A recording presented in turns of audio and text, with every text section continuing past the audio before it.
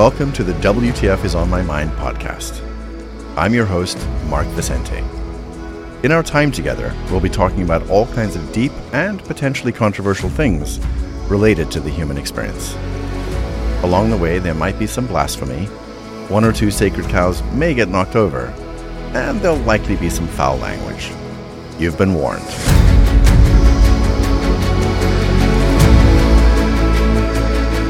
Hello there. It has been a while. It's been about 6 weeks, I think, since I did my last episode. I have been consumed with finishing off my film Empathy Not Included. We've been shooting a bunch, and I've been deeply in post-production, so that's taken up an enormous amount of time, which is, of course, amazing and satisfying. There is a website now, and some of you have discovered it. There is a website for Empathy Not Included. It is www.empathynotIncluded.com. Some of you have found it already. I didn't do any kind of announcement. I just put it up and linked it in my bio and that kind of thing. Those of you that have already signed up for the newsletter, that's amazing. I'm going to actually ask everybody to sign up to the newsletter, and please go and visit the website as well. There's a unique strategy that we might be doing. But first, let me quickly, before I get into that, let me just tell you, we sort of came up with a very rough sort of synopsis-y outline of what the film is, for those of you that are like, what is this film you're talking about? So, Empathy Not Included is a feature-length documentary exploring one of the most pervasive and often misunderstood mental pathologies in our culture, narcissism. Shot in 5 countries and viewed through the lens of 4 self-confessed, self-aware, malignant narcissists who openly share the secrets of how they operate with uncensored candor, the film follows their disturbing stories, juxtaposed with the growing body of wisdom from victims, survivors, scientists, and mental health professionals. While the term narcissist is thrown around freely and the issue seems to be everywhere in the cultural conversation due to the overwhelming omnipresence of social media, most are unaware of the narcissist's shared playbook and how pervasive their abuse can be, from the most intimate relationships to the actions of global leaders. It's all abuse. It's just a question of scale. By exposing these patterns of behavior directly from the mouths of the narcissists themselves, the film sets out to educate its audience to become aware of their manipulations and, by understanding their moves, protect themselves from falling for their self-serving lies and abuse. So that's sort of the very rough synopsis. I would really appreciate if you guys would go up, check it out, just visit. There's not a lot on there right now, but there is a little pop-up that shows up for signing up for our newsletter for more news. So those of you that remember way back, 2004, when we were releasing What the Bleep Do We Know, we did a sort of a grassroots campaign. And that's eventually how we got distribution. So we might do something very similar. There is a massive audience that we know would love to see this film. So what we're thinking we might do is, really reach out into the community of survivors, and get them to get behind this film, which I think won't be hard. This film is designed for survivors. But we might do some sort of grassroots type, marketing and PR as we warm up to eventually releasing the film. So one of the things that would help enormously is if you go up and sign up for the our sort of newsletters for news. And the other thing is, what would be amazing, if you could reach out to survivor groups, those online accounts, those online narcissism accounts, whether it's, Facebook or Instagram or TikTok or whatever, just reach out to them and let them know about this film. Send them the URL. Also, we have an Instagram account. We have a Facebook account. We now have a Twitter account. We have a TikTok account. Some of them are very, very small right now, but I know they'll grow with time. Share it with as many people as you can. And what we'll do is, as soon as we have more news, we will email you all and let you know. And also online, we'll be posting stuff online. And just before I get into the main topic of this episode, some of you probably know I do have a Patreon account. I do have some amazing patrons there. I am answering questions over there. I'm not answering so many general questions that I get on social media, and I do get a lot. And just please know, those of you that reach out on social media, I know a lot of you want me to look at some, groups, some cults, some leaders, some whatever. I have a limited bandwidth given that I'm still obviously healing, but also I'm sort of shooting 2 projects right now related to this. And I'm finding, as I've mentioned to some people, that it takes its toll emotionally. So I'm finding every time I look at another story, it's another thing that starts to occupy my mental and emotional space, and sometimes I find it a bit overwhelming. So I'm just trying to narrow my bandwidth as much as possible to get these projects finished. Okay, so the point of this particular episode, something that's been on my mind quite a bit, is this, hatred as a path to enlightenment.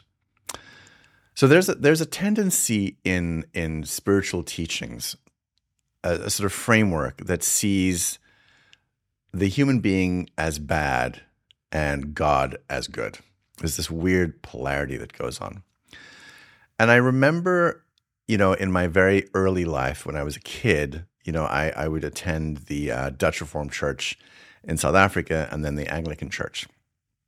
And the consistent message was that, the flesh is sinful, but the spirit is divine. And that because we were the flesh, we were lesser than and lower than and kind of like, honestly, kind of icky. And then I found as I, left those systems behind and went to what I thought were different systems, which were not really different systems, especially in the New Age, I found the same kind of thing happening. A group that I was part of, many, many years ago, the whole idea was to master or overcome or conquer your humanity. And humanity was spoken about with disgust and ridicule. And the person who ran the group used to be a Christian. They rejected their upbringing, but I think they never processed the pattern of what they went through. So they ended up teaching the same thing. It was just dressed up in like some kind of a New Age frock, really. But the basic idea was that the human is weak and pathetic and flawed. And in Nixium, the words were different, but the pattern was pretty much the same. The idea, Raniere would always talk about how we as human beings satiated. We were so involved in pleasure and in good feelings.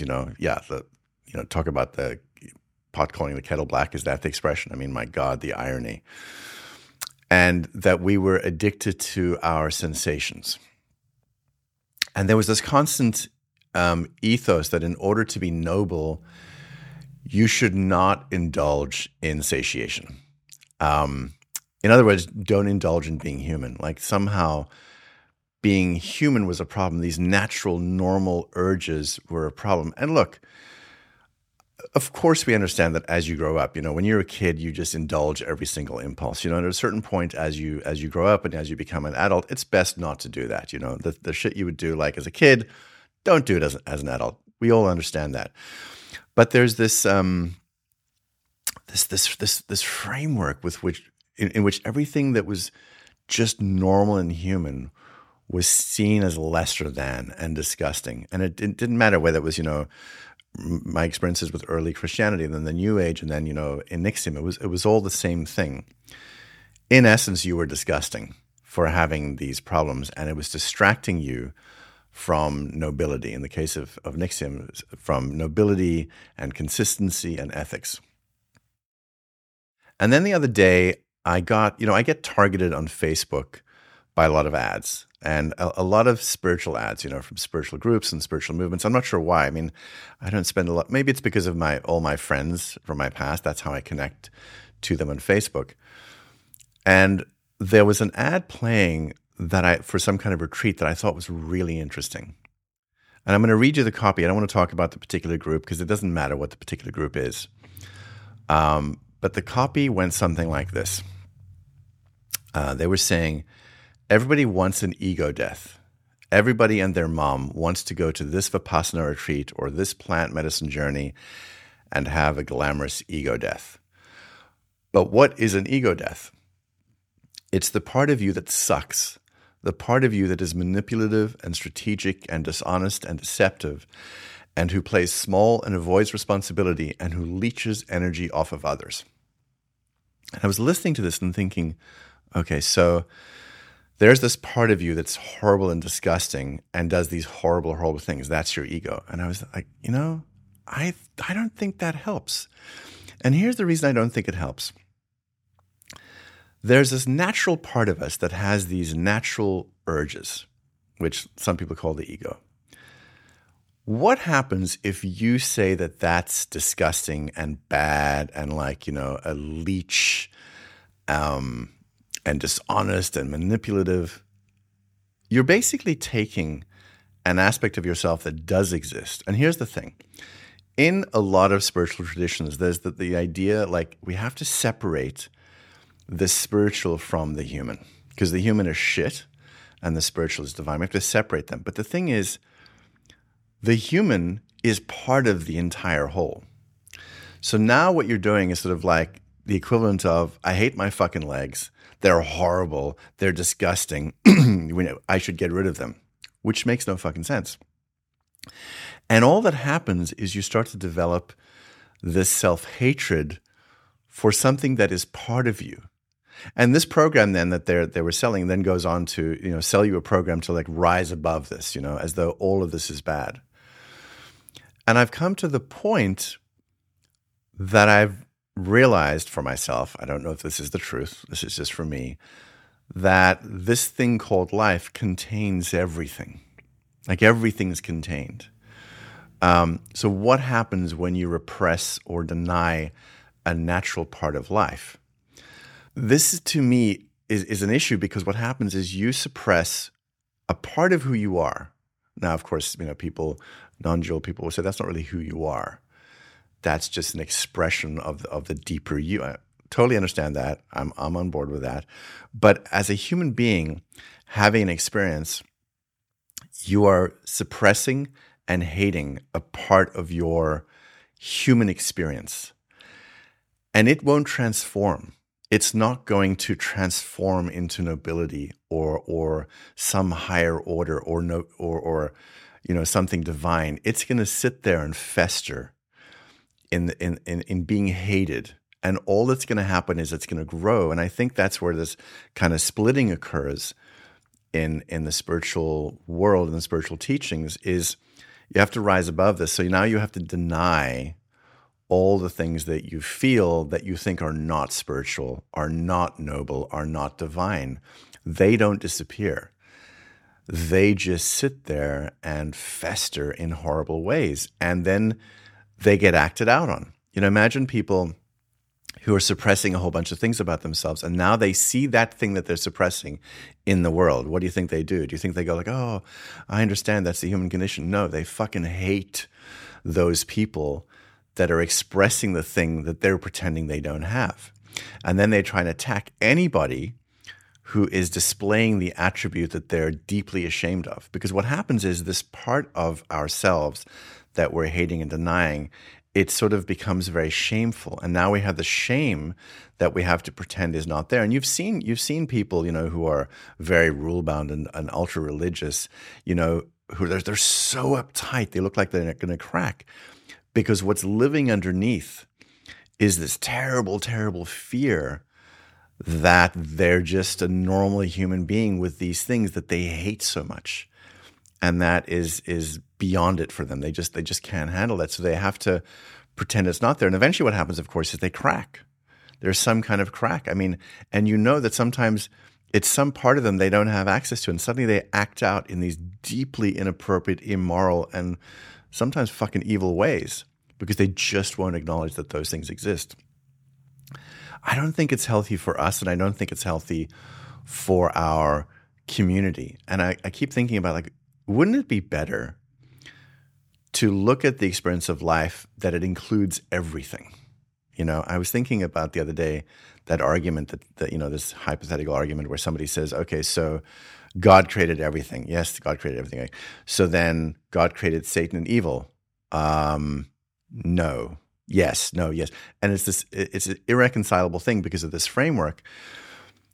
I feel like it's much more complex. I think that there's existence, right? All of these things exist in existence. It's all contained in the everything.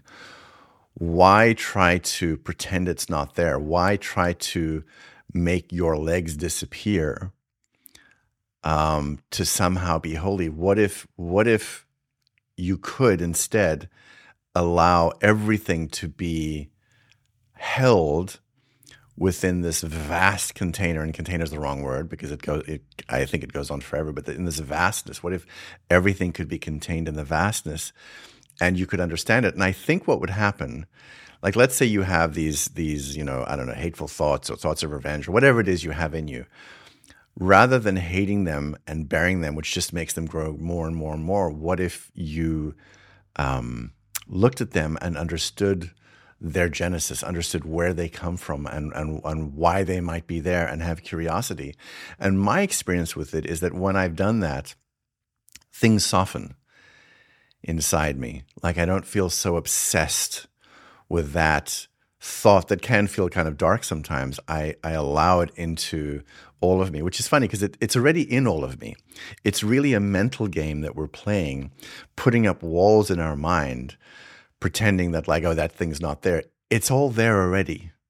Really, the issue is just allowing ourselves to develop the awareness to know it's there and to accept all of the stuff into the experience of being human. My sense is that if we did that, it would be much, much healthier for all of us. So that's the thing that's been really consuming me, is thinking about, and also with what's happening in the world, the last few years, there's so much hatred. And I keep thinking, is it to do also with the stuff that we repress, and don't want to see and deny and call bad, and then we see it outside and we just like want to destroy those people. We want to kill those people. I understand that in geopolitics, things are much more complex than that. But I'm just thinking at a very human level, on an almost childlike level. Anyway, as I said, that's what's been on my mind. By the way, as I said about Patreon, those of you who do want to interact with me on Patreon, please go to my Patreon. It's patreon.com/Mark Vicente. I would love it if you would sign up there. I would love it if you would support everything I'm working on right now. And for those of you that have been waiting for my episodes for quite some time, I think there are going to be a lot more coming out this month and next month. There's a lot of stuff I want to talk about. And to some degree, I'm kind of trapped behind my computer working on the edit. So I'm not really going places at the moment. So I'll probably be creating a lot of content up until the end of the year. So thank you for listening. And as always, stay curious.